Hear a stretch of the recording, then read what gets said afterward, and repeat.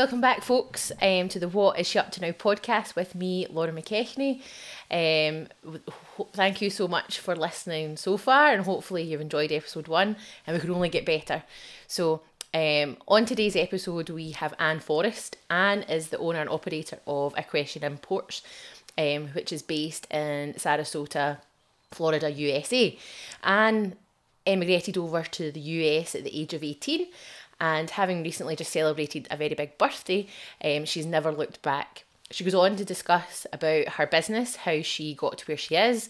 She also gives us some helpful advice and insight. Not only is she a guest, obviously, of the podcast, but she is William's aunt. So we have gained a lot of valuable life and business advice from her. So enjoy. So Anne, where did it all begin for you, and how did you get started in your business? Well, basically, I was in Florida and I was training dressage horses and traveling back and forth to the UK to see my family. And many people in the US or in our local area would say to me, can you bring back a saddle? Can you bring back a bridle? Different equestrian products. And I would trail them back home to Florida, to Sarasota, and I would give them the goods. Yes. But I didn't really, I just charged them whatever it cost me. So one day my dad said to me, do you really think this is a good idea? Don't you think maybe you should start a business of your own and you could sell these products? You could come back to the UK, you could purchase them, you could take them to the US, and you could sell them. You could make a profit. And he says to me, so do you really want to ride 8 horses a day in this Florida heat when you're 50? And I thought, 50? It's a long time before I'm going to be 50, Dad. Yeah. Anyway, a few months rolls down the road, or maybe a year or so later, and things got kind of tough around the farm, and life wasn't too easy. And I thought more and more about what Dad said. It was hotter and hotter, and maybe he had an idea, and he had also mentioned that he had access to saddle manufacturers. Maybe I could learn how to properly fit saddles. Maybe I could learn how to flock saddles and fit them. So I said, maybe that's a good idea. So I ended up coming back to the UK, learning how to fit and flock a saddle, and started with 6 saddles in my garage in Florida. Yep. And that was in 1990. And I kept so I was training horses and fitting saddles at the same time. Did that for a few more years, and then decided, I think this might be a much easier way to make a living than training and riding horses. So I started Equestrian Imports, and here we are. What are we now? 33 years later? Long time. Yeah, very long time. Yep. And business 33. Has been very successful for me. So yeah, that's how I got started. So just at the start there, you said that you're obviously based in Florida. How did you get to Florida? So I emigrated to Florida with another family. I actually was engaged and married to a young man from Carluke, and came back, went to Scotland with his family in October the 3rd of 1983, and came back to Scotland in June of 84, and we were married, and went back to Florida, and that's how I ended up in Florida. And his family went to Sarasota. They had friends in Sarasota, so that's why they were drawn to that region of the US. And lucky for me, I liked it there. Marriage didn't work out, but anyway, 9 years later, I was divorced and never looked back. Continued on the path I was going on, and it's been a good life. It's been a good life. So, as you're saying, you started off maybe sort of flocking your own saddles, fitting your own saddles. Has that sort of aspect of the business changed? Do you still flock your own saddles? Well, actually, I can still flock my own saddles, but I really don't do much of that myself now. So I have a partner in my life, John, who owns a company called Saddleworks. Okay, yep. And he actually does the flocking. So Yep. we tend to say that I tend to be the person that diagnoses the problem.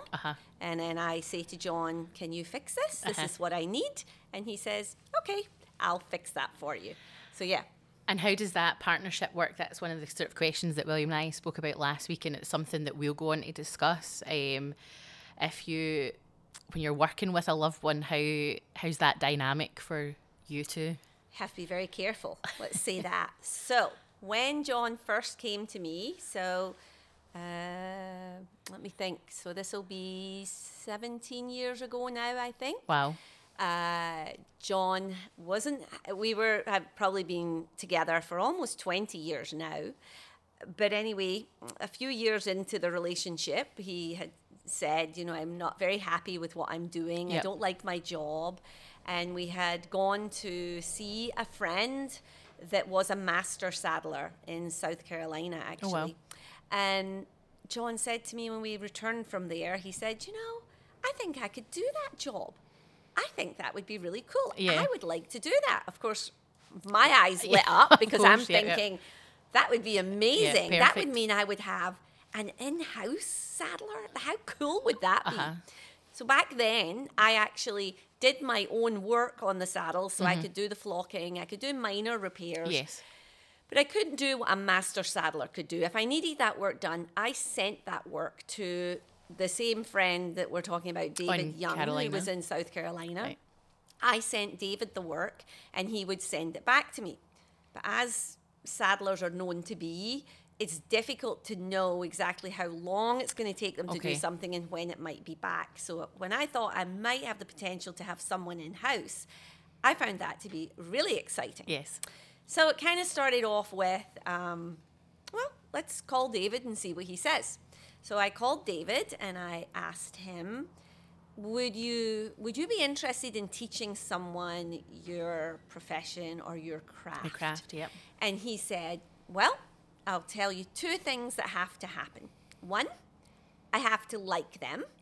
And two, they have to have some talent, because I'm not going to just teach anyone. Yes, that I of have course. to know they'll be good at the job. So I was like, okay. So I hung up the phone and I said to John, I reiterated these things to John. So I said, what do you think? So he said, I think I can do it. I want to try. So he took a week off his job and he went to South Carolina. And within 3 days, David called me back and he says, did he pass the test? well, first of all, he is so nice. I really like him. So I have no problem with his personality. He's fabulous. Yep. So I was like, okay, check. So then he said, I said, so do you think he can do the job?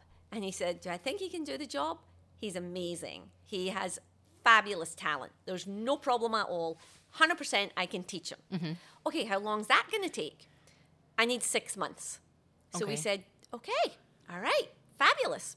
So John continued, finished his week with David, came home, handed his notice in at his job. Wow. And he had been at that job, a long time, maybe 15, 16 years. I'm not quite sure now how long, but it was a long time job. So he quit his job and gave his notice and went to see David and spent 6 months with him. So that's how that happened. So the one thing John did say to me, so when he came back, I said to him, so you can just come work for me. You can just work for Equestrian Imports. Yes. And John says to me, no, that won't work. And I was like, what do you mean that won't work? He said, well, I'll tell you what. He said, I'll start my own company and I'll subcontract you can subcontract me to do your work. That way you can't control me and you're not going to tell me what to do. Yes. And I thought, oh, interesting. Yeah. So, that's how we started. And then in the beginning, John had a shop that was, it's still attached to the building. We're all still in one building now, but John's shop was kind of in earshot of me. Like I could shout through the wall practically and he could hear me. So yeah, we done that for a while, and he had a very small space, and we managed to begin with, but then we realised we really needed a little bit of space. Yes. So now John has a much bigger shop on one end Great. of the building, Uh-huh. and I'm on the other end of the Okay. building, and that's probably why we get along so well. Yes. We have two completely different jobs. I basically just say, this is what I need, this is what needs to be done. Uh-huh. And there are some rules, you know, you can't just demand when you want things done, much as sometimes I do. But yeah, it can be challenging at times, and we try hard not to talk too much at home about work. Yes. When we're at work, we talk about work, and then when we leave to go home, we try to have a different life or a more private life at home. That is something that we're trying to do, is just like during working hours, work, but then at home try not to. It's maybe a little bit different, I think, for us, because it's quite like new and in its infancy, whereas you guys would maybe have a wee bit more experience, and hopefully that, it'll just be working hours, and then home life is home life. It's a good idea to separate the two. Yes, And we found, I know when I started my business, I started in the house. Like the saddles were in the garage, and I made a bedroom an office. And it was like that the first few years. And then eventually we renovated our farm and renovated the barn, and now I actually walk 100 steps to work. Oh, that's handy. And it actually, to me, made a huge difference to leave the home and go to work, even although it's on the same 5 acres. But it's different, because when you close that door, when I close that door at the office, I try very hard not to take that home. Yeah. And I'm pretty sure I know John pretty much does the same thing. Yeah. You made the comment earlier on about how saddle fitters can take some time. Do you get any sort of preferential treatment there, or do you have to wait as well? Well, I can't say I don't get preferential treatment. Yep, if I have a client that is there standing on the premises and I need a saddle adjusted, yep, it does get done before someone else has sent it in from outside. So I do have that. I definitely have that that exception to the rule. So yeah, sometimes I do. So just, there's a few wee questions here. Have you ever had to make anything like a serious decision in your time in business? Something quite serious and difficult to make a decision regarding the business?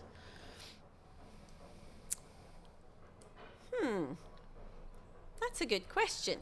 Whether it be about the products you sell, or staffing, or anything that's you thought, oh goodness, that was a really hard decision to make.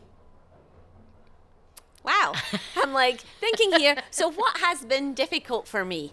Or something you're like, oh, I hope to never have to do that again. I can't really say that I've had that experience. I grew my business very slowly. And I was very methodical about how much stock I would carry. Yes. I took out or almost had no debt, and I just would buy more as I had more money. I would buy more stock. As I had more money and would grow, I would have another person come on board with me. You'd have to buy new truck, new trailer, new things that we needed to run the business. But I can't say I've ever really had something in my business that was incredibly difficult that I wouldn't endure again. Yes, obviously, there's lots of things I would prefer not to have to do. Like, I don't really want to have to go and sit at a show and wait for somebody to come and talk to me now. I have the luxury that the phone keeps ringing. Oh, that's good, yeah. People keep calling. People want us to come or want to come and see me. So I don't have to do those things. For me, those things were hard. Cold calling was hard. Trying, I do think that trying to get your own brand out is difficult. Yeah. Those things I found hard, but I never really had a huge decision to make that was difficult. I was very fortunate. Yeah. In terms of you were saying about getting your brand out, that was quite hard. What would any advice to people who are setting up a brand, for example, or other business? How would you recommend them getting word out about their business? What should they be doing, do you think? Obviously, times have sort of have changed. If you go back 30 years when I started to today, things are really different. Yes.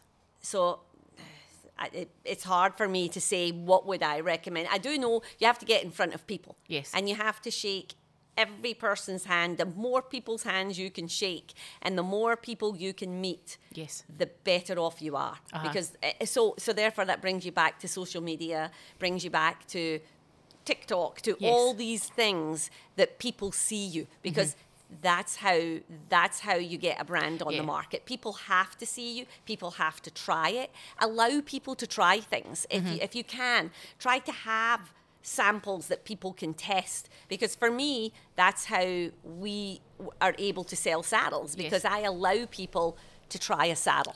So I know that doesn't work for all types of equipment, but if you have something you're really trying to market and trying to push, let somebody try it. If it can sell itself, for me, I always bought and sold product that pretty much sold itself. If someone rode in it and it was fitted to the horse properly, chances are the horse was going to go really well, the rider was going to love the way it felt, the product was sold. I didn't really have to sell things. I just had to know how to fit them in order for them to sell. So if I was going to say, how do you market yourself? You market yourself so that you market the product so that the product sells itself. So find the market for that product and let it sell itself.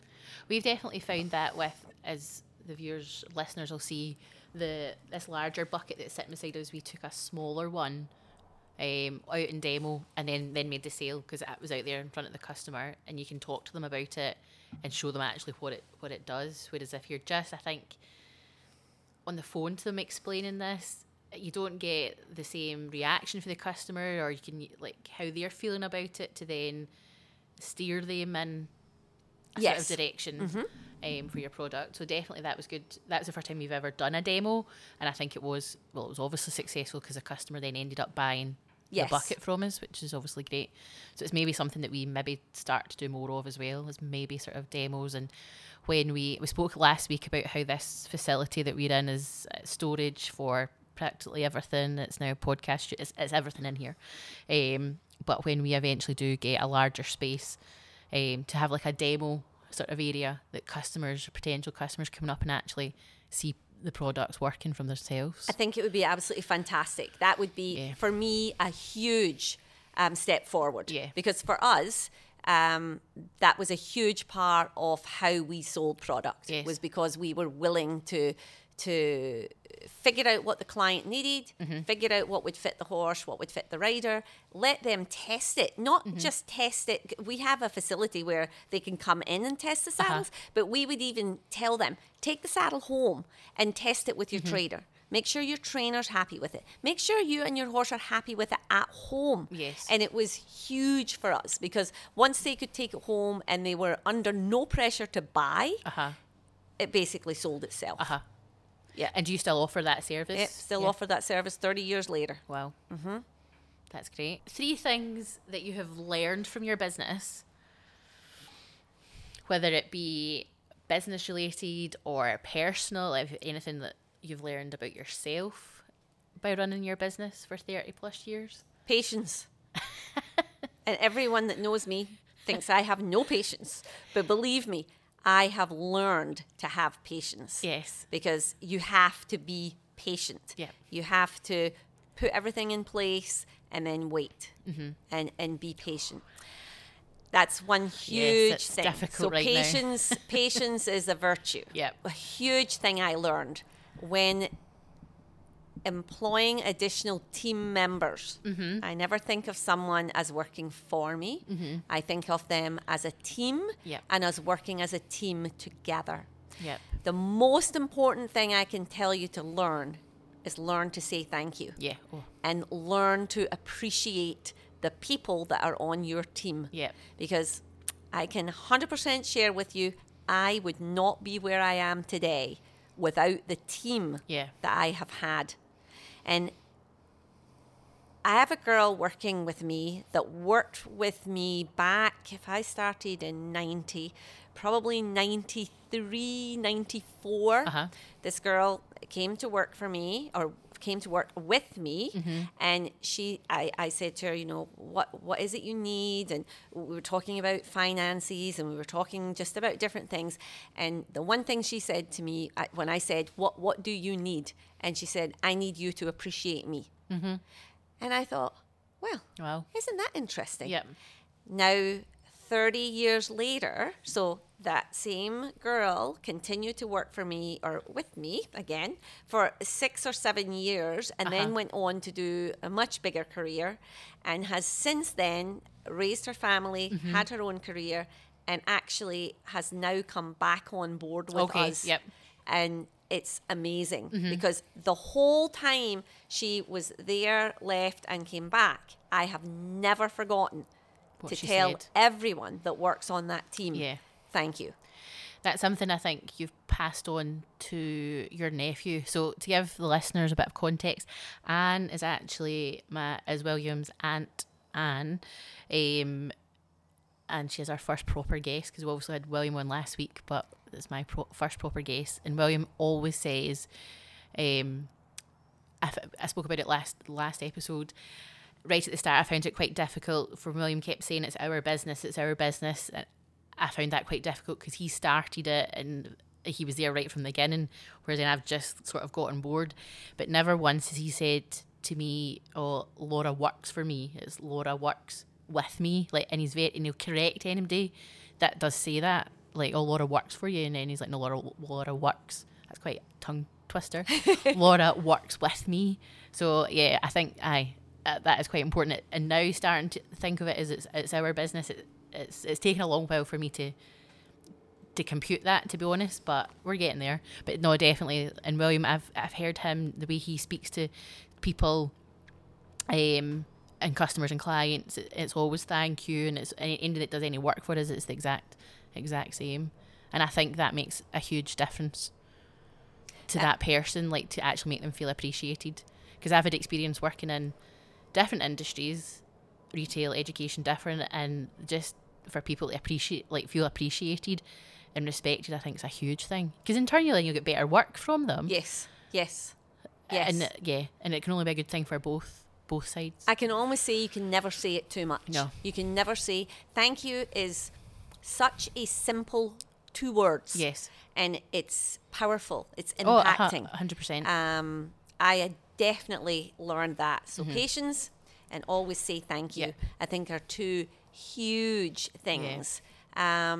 And I do have to say as well that for me, my dad was actually quite a big influence in my career, particularly in the beginning, because he was a very good listener.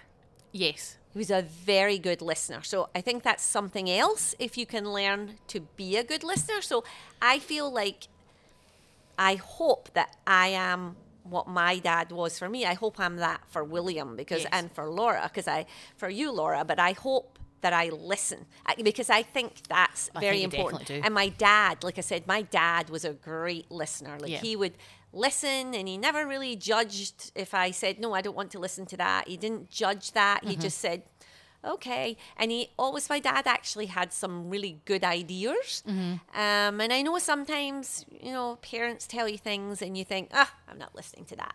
But again, just try to listen. And as we listen, maybe we hear some things that are quite a good idea. Listening is another huge thing as well. I like the thing, our friend Edward, who's almost like Anne's adopted nephew, and I think we'll probably get him on the podcast. He's just got a new title, is he not? Superintendent from International Aberdeen. And they currently have a tournament on just now, so he's been working really hard. But he's always said that too, about shaking. You can't shake enough hands, and I think that's definitely true for him. The amount of people that he knows and places he's seen due to just shaking hands with people. Yes. exactly. Yeah. Exactly. So I think that's definitely something that we can learn to like, shake more hands. Yep. Because it's worked for him, by goodness. Yep, absolutely. He's an interesting fellow. I think you'll get to hear him. We'll have him on at some point. I think he would be great to Oh, do my on a goodness, podcast. yeah. He's also another lovely young man. Oh, he is very lovely. Yeah. Yeah, no, he is. If there was one piece of advice you were to give Andy that's starting out in a business, it doesn't need to be in the equestrian industry, it could be anywhere. What would just the one piece of advice? It sort of ties in with what you've obviously just said, but the one thing. Well, I would do the 3 things I just said. Yep. Have patience, say thank you, Listen. and listen. Yeah.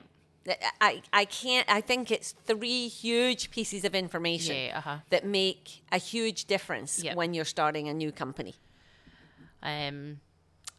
If you were 20 years old again, or just like before you were going to Florida, and you knew what you know now, would you still be in the same industry? Would you still be selling saddles? That's very interesting, actually. There is one thing in my life, if I had to go back to being 20. I'm hoping it's the thing that you told me before, but I don't know. I would go to university. I would have gone to university. Okay. And I did not go to university. I would go to university. And I probably may have tried to go down the photography route. Oh, okay. Yeah. But I definitely would have gone to university. Mm-hmm. Yeah. So then sometimes people will say to me, well, what would that have done? How would it have been? Yeah. Would your life be different if you had gone to university? Yeah. Yes, it probably would have been different because I probably would have taken some other path, a completely different path. Would I change the path I've taken? Mm-hmm. Absolutely not. No. Absolutely not. I am thrilled with where I am in my life, with the path I have taken. Yes, did I have a few struggles along the way? Yes, but in general, I'm very happy with where my life has taken me. Mm-hmm. But that is one thing I would like to have done. I do wish I had gotten an education. But could you go and do it now? Absolutely. They say I could. I'm not sure. Not sure I can remember. I think it might have been easier if I'd done it when I was 19. They say that you remember things easier. Oh, 100%. Now I'm not sure I remember things every day. I have to write more things down. So yes, could you do it? Yes, you could. So who knows? That's maybe a challenge. I will. There's a challenge. Maybe I will do that. Also, folks, Anne has recently came back from a trip to Uganda. She was celebrating a big birthday. I mean, if you want to tell the listeners, because this is recorded, because I don't think you look your age. But I did. I just turned 60. Oh my goodness. It's simply just a number. It's just a number. And well, it is, because then you're talking about university. You could still go and do that. There's no age limit. There's no age limit, right? Nope. Exactly. I have loved to travel. Mm-hmm. I think actually I probably work so I can travel and play golf. Yeah. Those are my 2, travel, play golf, and take photographs. So I've got more passions than I thought I had. You know, I sort of think, I got quite a simple life or whatever. But no, I absolutely love to take photographs. Mm-hmm. I love to travel, and I love to play golf. So Uganda. So I was fortunate enough, I decided before I was 50, I wanted to have traveled to all 7 continents, and that I did. Wow. So that was very exciting. And then, of course, with COVID, things quietened down a little bit. We weren't able to travel at all. Mm-hmm. So I had to have a 2.5, 3 year sabbatical from traveling. So that was kind of hitting the head. Anyway, I was turning 60 this August, and I thought, well, I really want to do something really amazing for my birthday. Yeah. And last year, I met a friend actually at our club that had gone. He didn't go to Uganda, but he went to trek with the gorillas in Rwanda. Wow. And I saw some pictures, and I was in awe. I thought, I have to do that. I have to take those pictures. I just have to do that. I have to take these pictures. That looks amazing. So I've always been one of these people, when I see something and I want to do it, I really truly believe you just have to dream that you want to do it. Yep. And the dream comes into happen. reality. Yep, and I don't know if me thinking about dreaming and reality all just happens. Manifests, It yeah. manifests. So Yep. I'm a big dreamer. And I thought, right, that's it, I'm doing that. So as soon as I said I'm doing that, Yep. I contacted the person that had gone and I said, who did you go with? Which company? Started to research that. Ended up, I didn't go with that company, but talked to numerous different people, figured out how I wanted to go and planned the trip. So we started off, we went to Qatar, to Doha. We stayed there a couple of days. Then we went to Uganda, to Entebbe, and travelled first to see the chimpanzees in Kibale National Park. And that was actually amazing as well. Wow. Then we went from there to the Bawandi Impenetrable Forest down further in the south. And it was incredible. It was incredible. The gorillas were amazing. We were maybe 10 meters from them. It was unbelievable. Wow. Great experience. Yeah, fabulous trip. Saw lots of other animals on the way as well. Interesting, the Bawandi Impenetrable Forest is an amazing story because the people around that area, originally, there was a real problem in there with the gorillas because they kept coming onto everyone's property and no one wanted them there. Oh, right. And they eventually figured out a way to keep them back in the forest. So they developed tea plantations. And the gorillas don't like tea. Oh, they don't? They don't like the tea. They don't like the shrub, the tea plant. So the tea plant is planted all around this forest as a boundary. And they tend not to not come out past the tea plants as much as they did in the past. And there were people that lived in the forest. So they encouraged, back in the 90s, early 90s, there was a plan put in place to try and have the people come out of the forest and leave the forest for the gorillas. And try and set up these people in villages so that the gorillas could could be in the forest on their own, because they had gone as low as like 300 gorillas. So now the number of gorillas are way up to about 650 or close to 700. Like, it's been an unbelievable project that happened there. So we learned about that when we were there. And that's still ongoing? That's still ongoing. It's absolutely amazing. So by us going to see the gorillas, we are paying day permits to see them, and that money is being used to help these villages around. It was actually amazing. It's an amazing story. So we did that. Then we went, we saw some other animals further on in Queen Elizabeth National Park. We saw, elephants and zebras and lots of waterbuck, lots of fish eagles, lots of birds. Saw the shoebill, so that was amazing because I'm a big bird watcher too. My goodness, there's something else I like to do. And I wondered what I'd do if I retired. I think I've got plenty to do. I think you've got plenty to do. So yes, it was in all an absolutely amazing adventure. You have another trip coming up fairly soon, not the golf one. That's really exciting for all you golfers out there. We'll get onto that, but the other trip. So I am in Scotland, obviously with my family at the moment. Had a wonderful 2 weeks and a great 60th birthday celebration here. A very quick 2 weeks. Yes, it was amazing. Absolutely fantastic. So we actually go from here and we're going to Ireland for a couple of weeks, and I'll skip that and maybe come back to it. But from there, on the 6th of September, we go to, we go Dublin to Istanbul for a couple of days in Istanbul.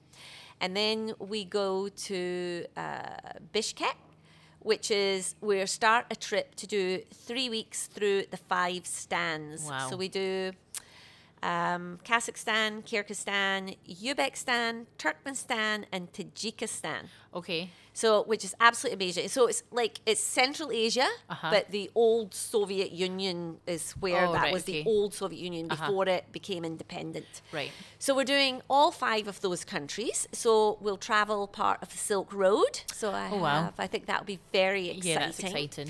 Yeah. Lots of history. Lots of landscape to see, lakes and mountains. Lovely. Supposed to be absolutely beautiful. So really looking forward to it. Yes. So yeah. What will you photograph there? Do you have a favourite subject matter to photograph or anything? Actually, I do have a favourite. People are actually my favourite. I like to do people. I particularly like to do tribal people. Okay. So I love to do, or not even Native. maybe tribal people, but people who don't look like me. People that look different, that are not Western looking, that wear maybe a national costume and that's what they wear every day. Yeah. I like to do that. So yes, my favourite is favourite people. Of course, I like wildlife. I like to do wildlife. Love to do birds. Yes.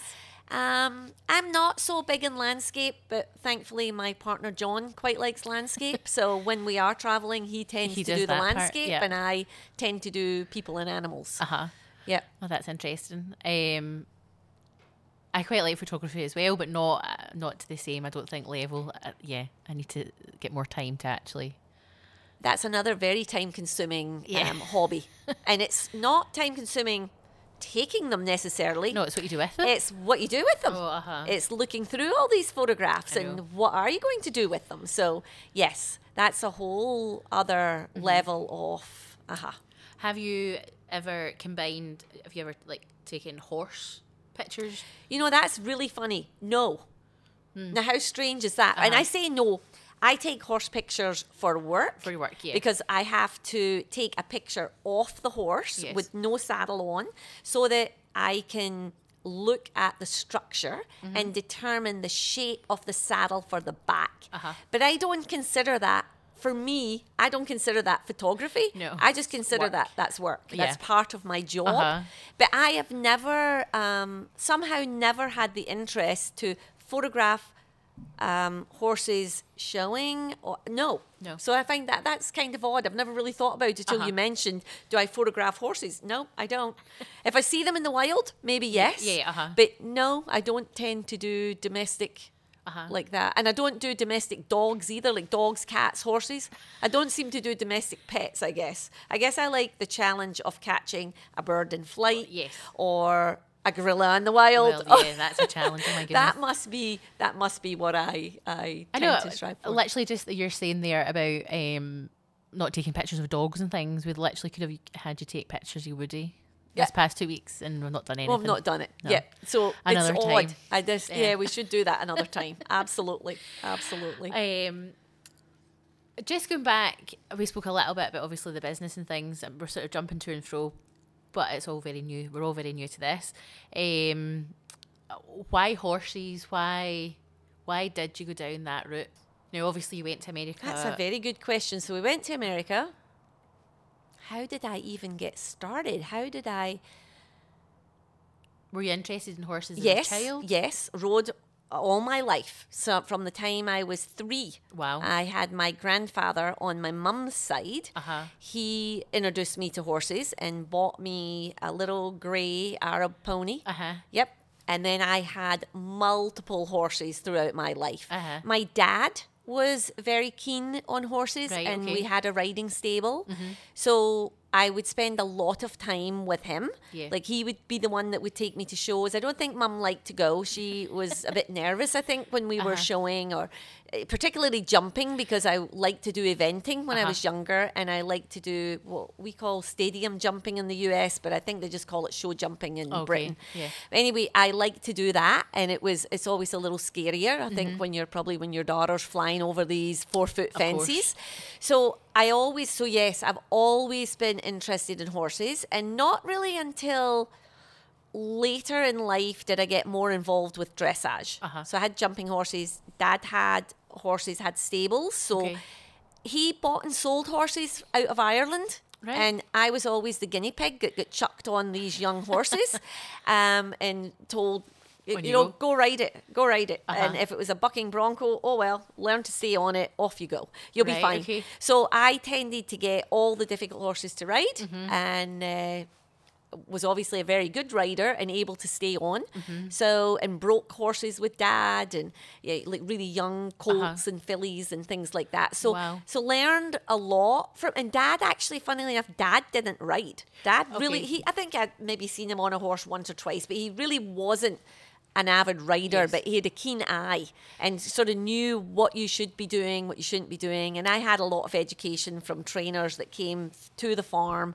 So I had a lot of background Right, okay. in riding. So when I went to Florida, I don't 100% know how I ended up down that path.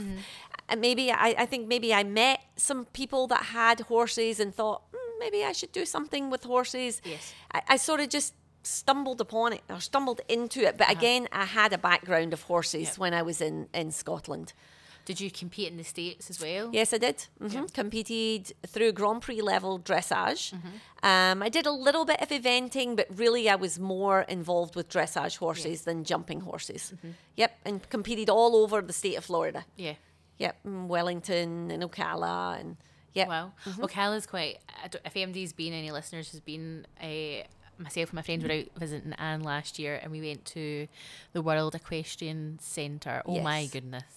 It's absolutely It's amazing. beautiful. It's huge. Oh, Unbelievable. yes. Huge facility. massive. Yep. It's only getting bigger because at the time Yes. we were there, they were extending their Their arenas, Stalls their and stalls. stuff. Yep. Wow. Huge. I think they can take, I'm not sure what the number is now, but I know they could take up to 3,000 horses. Oh my goodness. They could house at Yes. one all, and a lot of them are all air conditioned, stabling. It's absolutely beautiful. Yeah. Yes, it's Wow. a dream for anyone that's a horse lover. Yeah. a must see if you're love horses and you go to Orlando, try and spend a day, go to Ocala and have a look around. It's unbelievable. It's yeah. probably only an hour and a half at the most from Yeah. from Orlando to Ocala. It's such a different part of Florida Yes. that we've seen.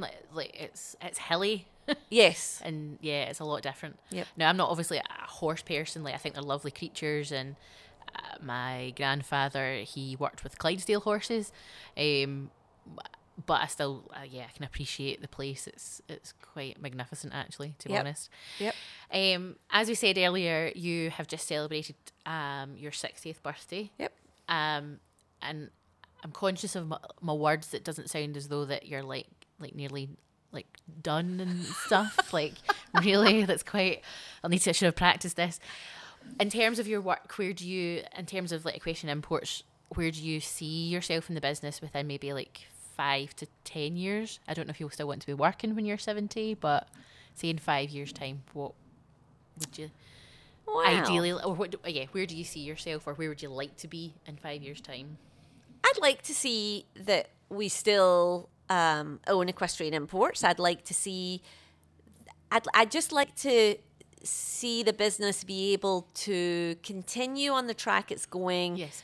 Without quite as much of me in the forefront. I'd like to see either if I can teach someone else maybe a little bit more about my job and maybe have someone that could do more of what I do. Yes. Or maybe even, who knows, maybe even change our direction slightly. Wow. Yep. That you might not have to have me. That the company could still run, Yes. maybe in a slightly different direction. That you wouldn't necessarily need me as a fitter in the forefront.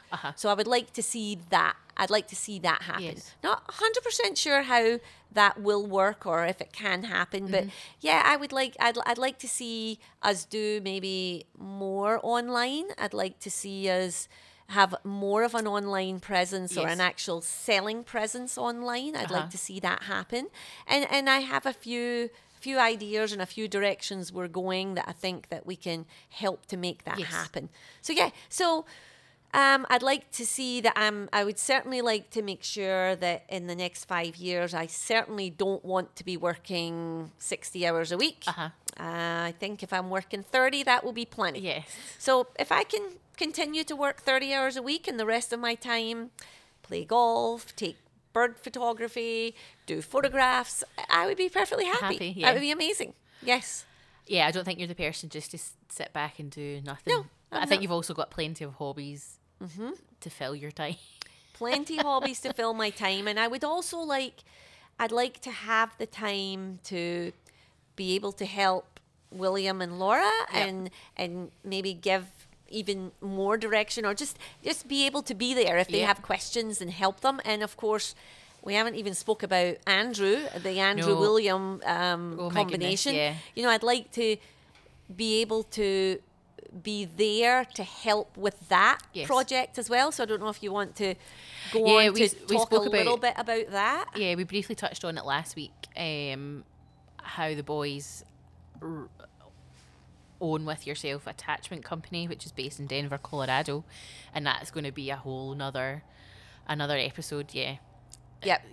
Because we are nearly at an hour already, and I think there's going to be definitely lots of different episodes based around the attachment company, because obviously we're going through sort of rebranding too, so then that's a whole nother episode. And then also their new attachment brand that they are starting, which is very exciting. I'm sort of a little bit involved with that, so yeah, that's really exciting there. So I think the podcast that we're starting just now, and as we said in the last episode, it's all very new, and I think there's definitely different tangents and things that we can go on from, so it's all very, very exciting. Yes, very exciting. I think so.